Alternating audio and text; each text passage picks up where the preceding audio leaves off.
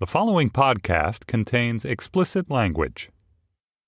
You're naked and you're pressed against somebody's naked body, so you can't get any more awkward than that.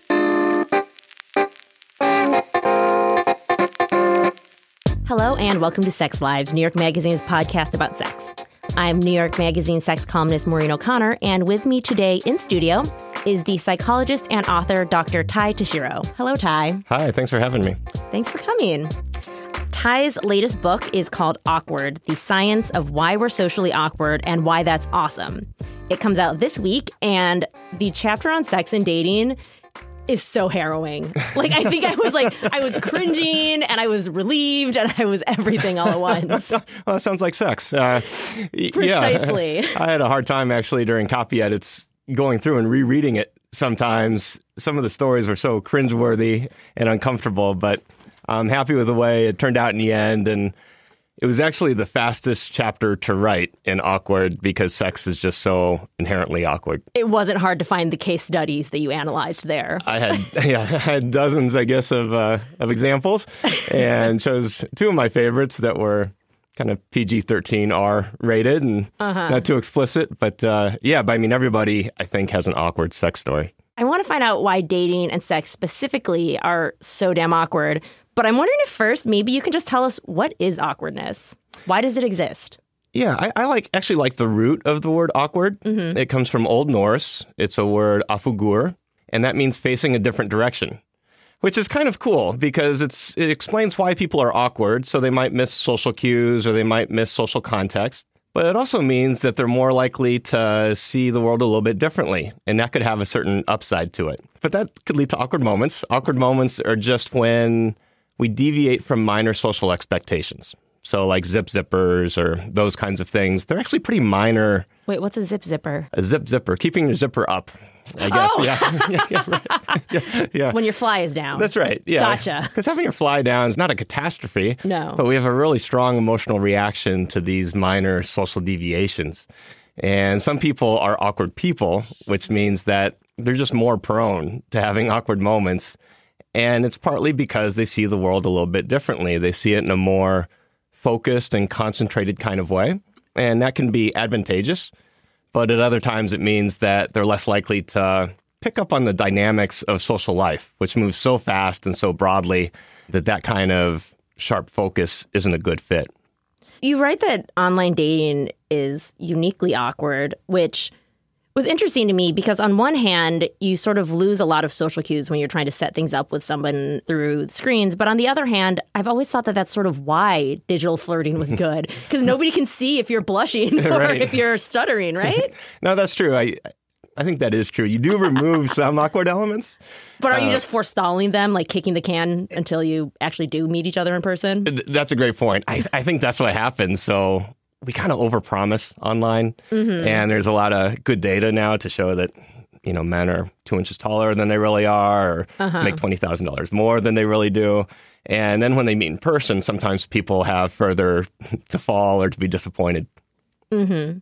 You give the example of, say, somebody making a grand proposal to someone and completely misinterpreting. That you cite some studies about how awkward people tend to misinterpret platonic moments for romance. That's right. And kind of all great romantic moments, though, are ones that could just as easily be painfully awkward. That you think of, like, I knew that we were in love because, like, we locked eyes and we were tongue-tied. Well, that's just awkwardness, isn't it? That totally is. That's a great point because romance, I guess, is a violation of what's expected. Like on Valentine's Day, for example, if somebody just does the most basic thing possible, it's actually kind of unromantic. Yeah. Right? So, yeah, romance has this element of surprise, but surprise is exactly one of the emotions that's most closely related to awkwardness. Because awkwardness is this deviation from what's socially expected. Yeah. So the line between surprise or romance and being awkward is a super fine line. In some ways, isn't that what makes romance so great when it happens? That there's always has to be a risk associated in some way, that you could do your grand romantic gesture and the sort of nervousness of thinking, what if I get down on one knee and she goes, what the fuck are you doing? Like, that's why it's so exciting when someone says yes in that moment. That's exactly true. It's fraught with peril, I guess, each romantic gesture. And I I think that's part of the reason why we love to talk about romantic relationships so much. And even sometimes the anticipation of what's going to happen, I think sometimes that's just as sweet as the outcome, because there is this 50-50 chance that things could go horribly wrong. Or not 50-50 if you're in the wrong circumstance. Yeah. Sometimes awkward people, it's maybe lower odds. You also write about how awkwardness can be a really positive force in people's lives. I mean, is there any way to sort of enhance that awkwardness to power our love lives? So awkward people, they really struggle during the first 3 to 5 minutes of an interaction, typically. I mean, they might struggle past that too. But for most awkward people, that's the toughest part of an interaction. And so if you can get past those initial social graces or those initial social rules that they might struggle with, you have just as good of a chance of finding somebody who's an interesting person with good values or whatever else it is that you want. It's just that those first few minutes get in the way. They're also, they love to nerd out. They're very passionate people, and they're very enthusiastic about whatever they love, whether that's Game of Thrones or mathematics or whatever it might be. But that same enthusiasm can play out in their personal relationships. And I oftentimes find that awkward people are very thoughtful. They're just thoughtful by nature because they have to be. They have to think about how to navigate a social situation before they get into it. You point to some interesting studies about awkward people in relationships.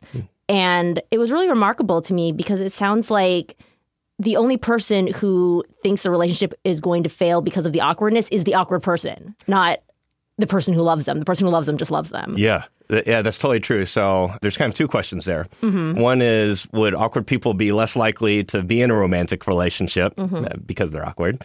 And there's actually a counterintuitive answer to that, which is that awkward people, when they're young adults, they're actually more likely to be in a romantic relationship. And that's partly because their romantic relationships are longer. Now, why that's the case? Why is that? Well, there's a lot of speculative things I guess I could toss around. One is that they just don't like dating probably as much as other people because dating is this constant pressure to be good with charisma and have some social skill about you.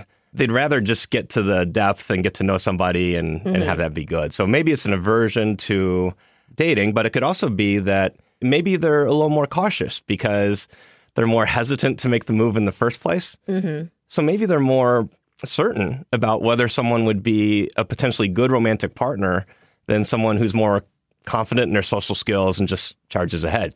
Yeah, that's true, because I end up in so many stupid relationships I shouldn't be in, which is my way of saying I'm not awkward at all. No, I can be very... Well, this is interesting because you sort of refer to that as the sort of category of awkward people, but you also point out that kind of anyone can be awkward. I mean, is it that awkward people have a hard time dating, or dating just makes us awkward?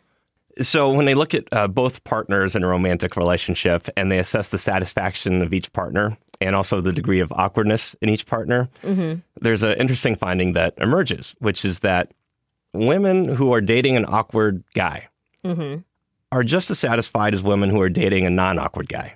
Okay. But guys who are awkward are less satisfied in the relationship. So even though their partner is satisfied with what's going on, the awkward person somehow feels dissatisfied with how things are going. And is that the case in the other direction if there's an awkward woman in a relationship? Interestingly, it doesn't work the other way. So awkward women are just as satisfied as women who are non-awkward, and their partners are just as satisfied as men who are dating a non-awkward woman. This strikes me as simultaneously sad because the awkward man is unnecessarily insecure. And yet it also strikes me as very unfair because this woman loves you unconditionally. Stop punishing her by not trusting her or doubting her. That is so true. And when I talk to awkward guys about their romantic relationships, I think that's one of the issues I see the most is just saying, hey, take it easy. And if she says that she loves you and if she says she trusts you and wants to be in a relationship, her opinion is probably accurate. And your perception of it might be a little bit off. It's interesting. So many of these sort of questions of awkwardness are about the moments when, for some reason, we can't get out of our own way. That those awkward moments are often it's in your head, and then it amplifies. You're like, oh my God, my fly's down. Now I'm freaking out. And then everyone sees you're freaking out, and they too feel the freak out. And that is the awkward moment. That is quintessentially awkward, actually, in neuroscience studies. So if you watch non-awkward people in social situations, they tend to process social information in a really quick kind of way, almost an intuitive kind of way. Awkward people, the information travels differently, and it meanders over to their book smarts. And so now they're engaged in this really complicated task of trying to solve a social situation in the same way they'd solve like a math problem or a puzzle. What does that mean? Like if instead of just being like, that person looks happy, you think, I see a smile. Smiles mean happiness. Exactly. So instead of saying she loves me, you say, well, what's the evidence I have that she loves me? And then that gets you into this loop that can oftentimes be unhelpful. That's interesting. It's also sort of trusting that people are actually being honest in a certain way, that when somebody says, like, I'm okay with this, that they really are, or... Exactly. And the stakes are so high, oftentimes in romantic relationships compared to our other relationships, that on the one hand, there's some reason to be more careful about processing information. But, absolutely. But you can also easily go too far with that. One thing I loved is that you went through sort of how an awkward person might be able to sort of shortcut and make things work better. And one of my favorite things is that you said, don't be a wallflower, literally. You point out this craziness that I've noticed too, that just the physicality of like where you choose to stand will define what actually happens in your life in this way. It's a unbelievably common sense finding in psychology that disappoints psychological researchers who want a fancier result. But I'll give you an example. So in Boston College, a few decades ago, they did this really intricate study. And it was in one of the dormitories, and they gave everyone in the dormitory an exhaustive battery of psychological tests. So intelligence, personality, attitudes, values. And they wanted to see which of these variables will predict who's the most likable or who has the most friends by the end of the semester. The result was that none of those variables were the strongest predictor. It was whose rooms were closest to the entrance and exits. Those were the people that had the most friends at the end of the semester. Oh, my goodness. Yeah. It's literally, don't be a wallflower. Just get into a high traffic area, not in the middle of it. But yeah, the more exposure you get to more people, that's actually the best predictor of whether you'll make friends. So the housing department at every university actually is controlling who becomes popular at the university. That's right. Yeah, that's right. In fact, one time I had an opportunity to tell a student they had some housing conundrum and they had the opportunity to move by the exit. And I told them, absolutely. If you want to make friends, do it. That's right. That's right. But it works the same way in romantic relationships. And it seems so common sense, I think, sometimes that we overlook it. It's just that you got to show up. Showing up's half the battle, right? Yeah. And they say this in work-related things. But in romance, it's maybe even more important. It's also, to some degree, there's also just a little bit of like, if you can weather the awkwardness of standing in the middle of the party and waiting for someone to talk to you, there's going to be a few minutes that are awkward. But if you get through that, then you're somewhere. I had this one girlfriend that used to always tell me that when we would like go to a bar, she's like, well, I really want to meet someone tonight, so let's not sit down. And her theory was that she said, if you're standing up, people can walk up and talk to you. Or if you're, say, on a bar stool, sort of, there's a way for somebody to get up next to you and talk to you or even make eye contact because you're just physically standing. Whereas if you sit down, nobody makes eye contact with you and you sort of look closed off in a way. That is so true. I mean, that's a brilliant philosophy and a great way to enact that. So, yeah, just put yourself in high traffic areas. In college, I got really good at pouring keg beer. And part of the reason was, well, that's where everybody's going to go. And so you're just in a high traffic area. In that case, you're actually doing a service for people, which can be advantageous. Are there any other techniques you found that like that where the answer is actually simple to sort of shortcutting the feeling of what makes me stand out or what makes people talk to me?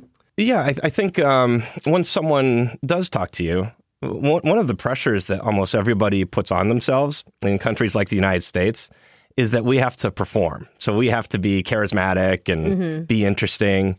But almost every communication study shows that it's more about how you listen and how you get the other person to talk about what they're interested in rather than what you have to say. So really the way to make a conversation go and to have the other person enjoy it is to get really good at asking interesting questions that get them talking about things that they feel good about and that they're passionate about.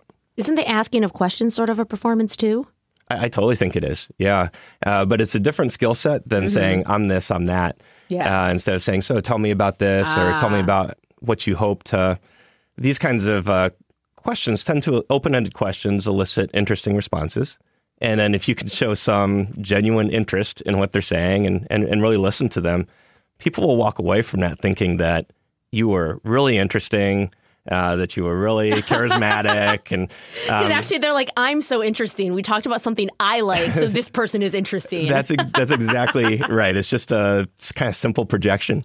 I think you mentioned that the way we think about doing well in a social setting in America, is that a culture-bound thing, the feeling of needing to perform in a social setting? It seems to be. So there's some cross-cultural research that looks at how do people gauge what social success would be or what a good interaction would be. Yeah. So in countries like Japan, for example, it's more about how well did I harmonize with the rest of the group and the rest of the team?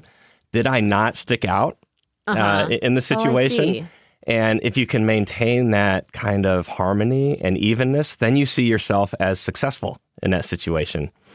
So it's a very different kind of standard. And other cultures have varying standards that are different than those. Whereas we go in and say, I want to win the social interaction. Which inherently means no one won because that's just unpleasant. Exactly. And we've all been in interactions where both people have that mentality, like, I got to win this interaction. And both people end up being dissatisfied. And I think in dating, maybe especially in New York, that can happen quite a bit, where people feel some sort of pressure to put on a performance. But in fact, no, it's about having the other person, giving them some space to be able to perform and tell you about themselves. Speaking of performance, a very harrowing section on sexual awkwardness in this book. Is it safe to say sexual awkwardness is the most horrifying form of awkwardness? Yeah, I would say so. I mean, I can't think of anything that would beat it. Kind of anything that happens when you're naked is more extreme, right? Yeah. Like success when you're naked, that you're like, I really did that. Yeah, that's and awkwardness when you're naked, like there is nowhere to hide. No, you're naked and you're pressed against somebody's naked body, so you can't get any more awkward than that. And so, yeah, just the context by itself, whatever is going to happen that deviates from some kind of expectation is going to be super magnified. You had an incredibly harrowing story about an awkward misunderstanding during sex. That's right. So it was this couple, they were married, and they'd been married for a few years, happily married, I should say, and great people, both of them. They had just had a child, though, and there's not a lot of sex after you have your first child. So it had been a number of months since there had been any kind of action. And one night, the grandparents were babysitting, and so the couple had their first opportunity. And so they plunged into it, and things were getting hot and heavy. And the woman says to the guy at one point when he's on top of her, "Get awesome." And he's like, yeah, that's great, because he's really into it. But then he's like, well, what does it mean to get awesome during sex? Because the sex was already good, he thought. So the question was, how can I take this up to the next level of sexual awesomeness? So he was a good athlete. And so he kept one hand down on the bed and then kind of went into this upward dog, I guess, kind of position. And he was muscular. So he flexed his biceps thinking this would be like peak sexiness. And then striking a pose is a harrowing moment for any level, because like when you strike a pose incorrectly, you just sit there looking like a jackass. I mean, it's very aspirational and brave. So he strikes a sexy pose. Yeah, bicep flexed, and he's looking at it, very pleased with himself. And then his wife says, "Get off me." She had not said "get awesome." She had said "get off me" because he was, I guess, too heavy on her, and so it was horribly embarrassing. And but they were able to laugh about it, and it was all good. I mean, among the terrors of this is the idea that I always assumed that by being married or in a relationship, things wouldn't be awkward anymore, but it can still be awkward. It totally can, and I think sometimes it's even more awkward because the sexual script gets so embedded and so consistent, which married couples complain about sometimes. They say, well, it's the same old sequence of things and, top, bottom, whatever. And so when someone deviates from that tight script, it can be even more awkward sometimes. That's so funny. He's like, man, we're going to do something crazy. I'm going to get awesome. Yeah, that's right. So but couples do this, and that's, I think, one of the reasons why the 50 Shades phenomenon has been so popular. It provided couples a way to mix it up a little bit. But gave you a script for like, we're going to try something wild. And if it's weird, we can stop and ha ha ha ha. That silly book told us to do this. Yeah. But sometimes half-informed about how to do it. And so that's why there was a exponential increase in the number of emergency calls for couples who need to be released from their handcuffs or who had some kind of other injury as a result of ill-informed S&M. Are there any particular strategies for getting over sexual awkwardness? Like, how do you even get past one of those moments? The first step is just to assume that sex is awkward. And, and that's okay. So it's awkward for you. It's awkward for the other person, too. Yeah. Unless they're a narcissist and totally self-confident. But yeah, it's awkward for everybody because everybody has different needs. And I was listening to your podcast from a few weeks ago about the different ways that women orgasm, for example. And it's just baffling how many different ways there are, right, to reach that same point. And so by definition, then, someone would have to adapt their techniques or behaviors with each new partner. And that's going to be awkward sometimes. So the best thing I think couples can do is just to talk about it. And I think that good sex sometimes comes from good coaching. Yeah. In the sense that you're talking in real time about what's happening and what could be a little bit better. But you're also talking about that's really good or do more of that. And that kind of constant banter eventually leads to more coordination. I know. Finding a way for that banter to feel sexy as opposed to just like really, really uncomfortable and awkward is like actually the great hurdling task of every sex life. You don't want to give a lecture necessarily in the middle of sex going on, but if you can provide a few things here and there, because couples will have sex, quite a bit at the start. If there's a few things each time, then maybe over time that builds to something better. It strikes me that when I was reading this, I started thinking, well, of course sex is awkward because it's just inherently illogical and weird that we take the ugliest parts of our bodies and rub them against each other, and that's not supposed to be awkward. This parts of your bodies that do all the embarrassing things that a body can do, and now we're using them. There's going to be so many uncomfortable moments when you're like, can I laugh? Do I laugh? What now? Well, especially because the bridge between those parts and the rubbing and all this stuff it's aspirational to intimacy or love or these things that are really kind of beautiful and we think of as pristine and pure. But it's a really sloppy, just kind of down and dirty kind of thing. And so there's a disconnect between, I think, sometimes what we want to represent and sometimes what it actually is sometimes. It's also this similar to that idea of romance in a way that you're taking something that's objectively gross, but it's great because you're in your mindset is just different in that moment. That's totally true. And the meaning surrounding sex, obviously, is so important for whether something's good or whether something's awkward or just even unpleasurable.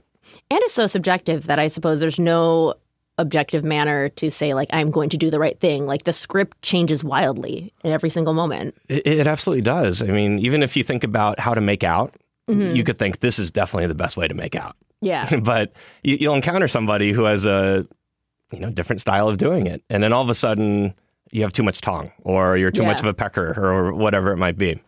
As we talk about this, I'm developing a theory that perhaps the secret to all dating is just literally how much awkwardness can you weather.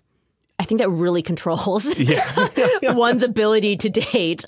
I totally think it does because maybe now with all the options we have and the wealth of alternative possibilities with online dating, it's easy just to hit eject when things get awkward or get a little bit uncomfortable. And that's okay if that's what people want or that's where they're at. You can also pre-screen, right? That you know that like I have X quantity of awkwardness I can tolerate in my life. And so I'd rather talk to this person for 3 weeks by texting before I put myself out there and meet them in person. If you have a low awkwardness threshold, then that's a great strategy. Some people, oddly enough, kind of like the awkwardness. They like the quirkiness of some people. And they'll be bored if somebody doesn't have these kind of weird eccentricities about them. I mean, I suppose that's what love is, right? That someone's awkward elements just seem charming to you. Exactly. The way they deviate from what's normal is a perfect fit with the things that you need them to deviate on. you use this amazing phrase. You describe gerrymandering the friend zone and the sort of the ways that the boundaries of romance and friendship create this sort of like zone of confusion and awkwardness. I totally think that's true. I think it used to be the case, like for baby boomers, for example, that the line between having a romantic relationship and just being friends was so much more clean. It was kind of like there's two districts.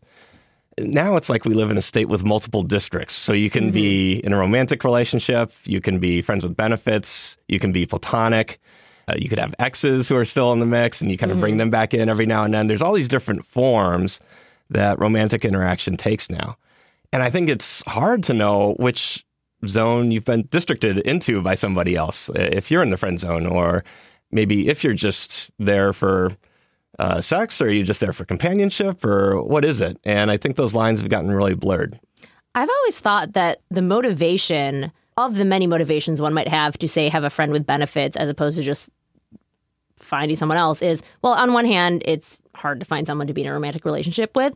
But in some ways, I always think that it's actually an aversion to enduring the awkwardness necessary to actually date. That to say, I'm already comfortable with this person. Like, you sort of get to take the shortcut past all of the weirdness and awkwardness and potential rejection, because to sort of A, drop the stakes, and B, return to an ex or return to a friend or somebody who you're already perfectly comfortable being like, that was a fart or whatever it is. Yeah, I mean, when you get to the we can fart in front of each other stage, that's pretty comfortable. And it's tough to let that go, I guess. But I do think just a friends with benefits situation, it does take out some of the awkwardness, because even the define the relationship talk, that can be super awkward. And that can be a really high-stakes situation where you say, I'd like to be more serious. Or one little word can throw you off in some weird way. Yeah. Or you worry about the one word throwing you off, at least. No, exactly. Or the person says it in a weird way or weird phrasing. You're like, I think they said they love me, but I'm not sure. Or, or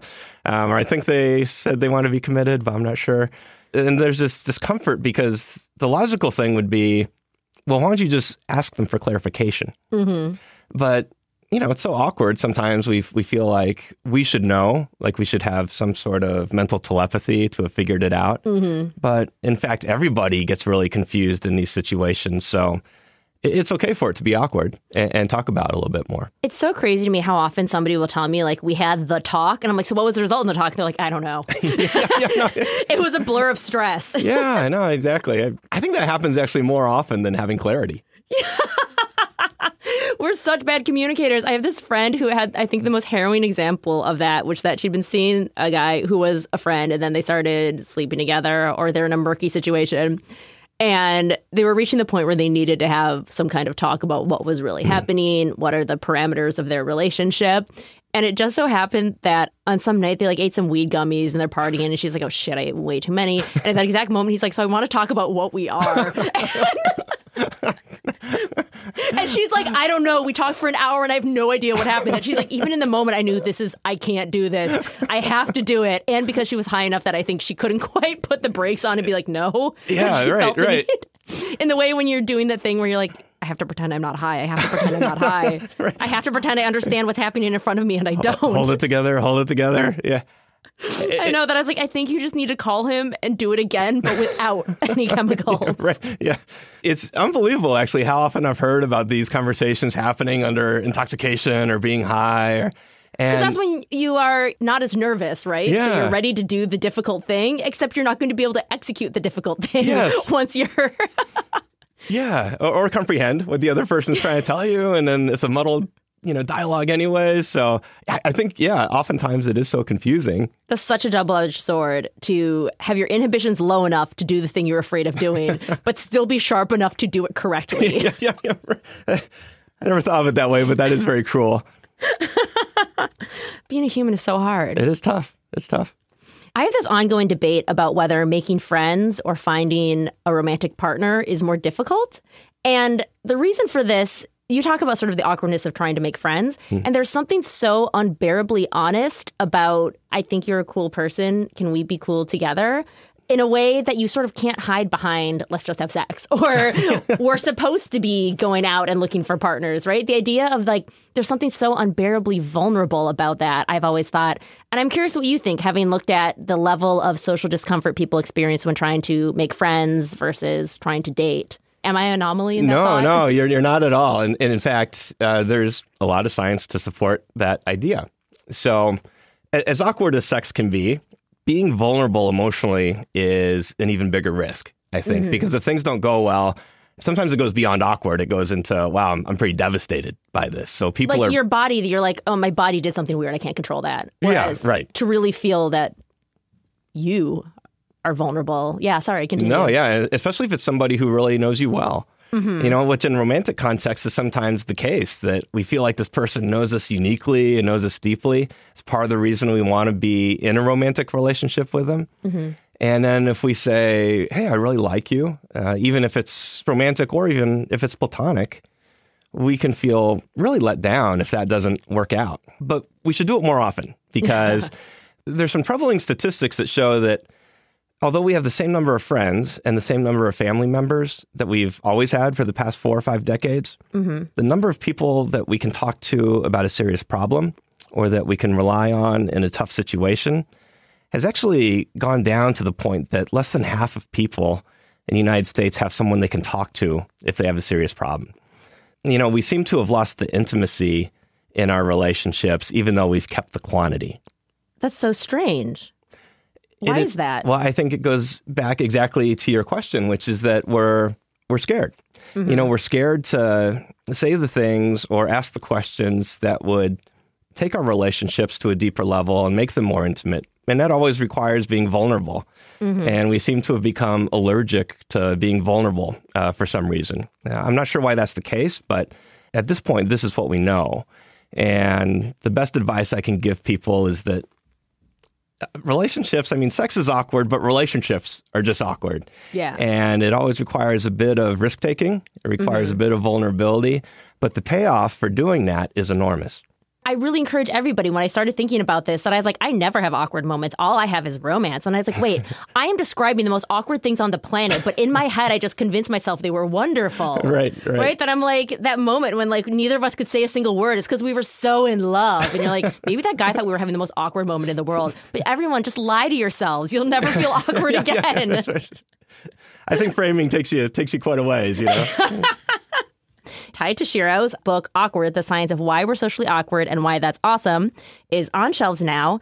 And at the end of every Sex Lives, we always ask our listeners to call in. And I would love to hear people's stories about the most awkward thing that ever happened while having sex, while trying to ask someone out on a first date.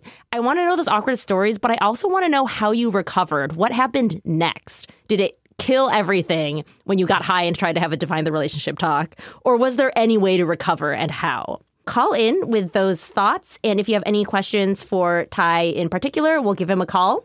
But you can call us and leave a voice message at 646-494-3590. Sex Lives is produced by Efim Shapiro and Jordan Bell. Thanks also to Laura Mayer and Andy Bowers at Panoply. Thank you for listening, and we'll talk to you next week.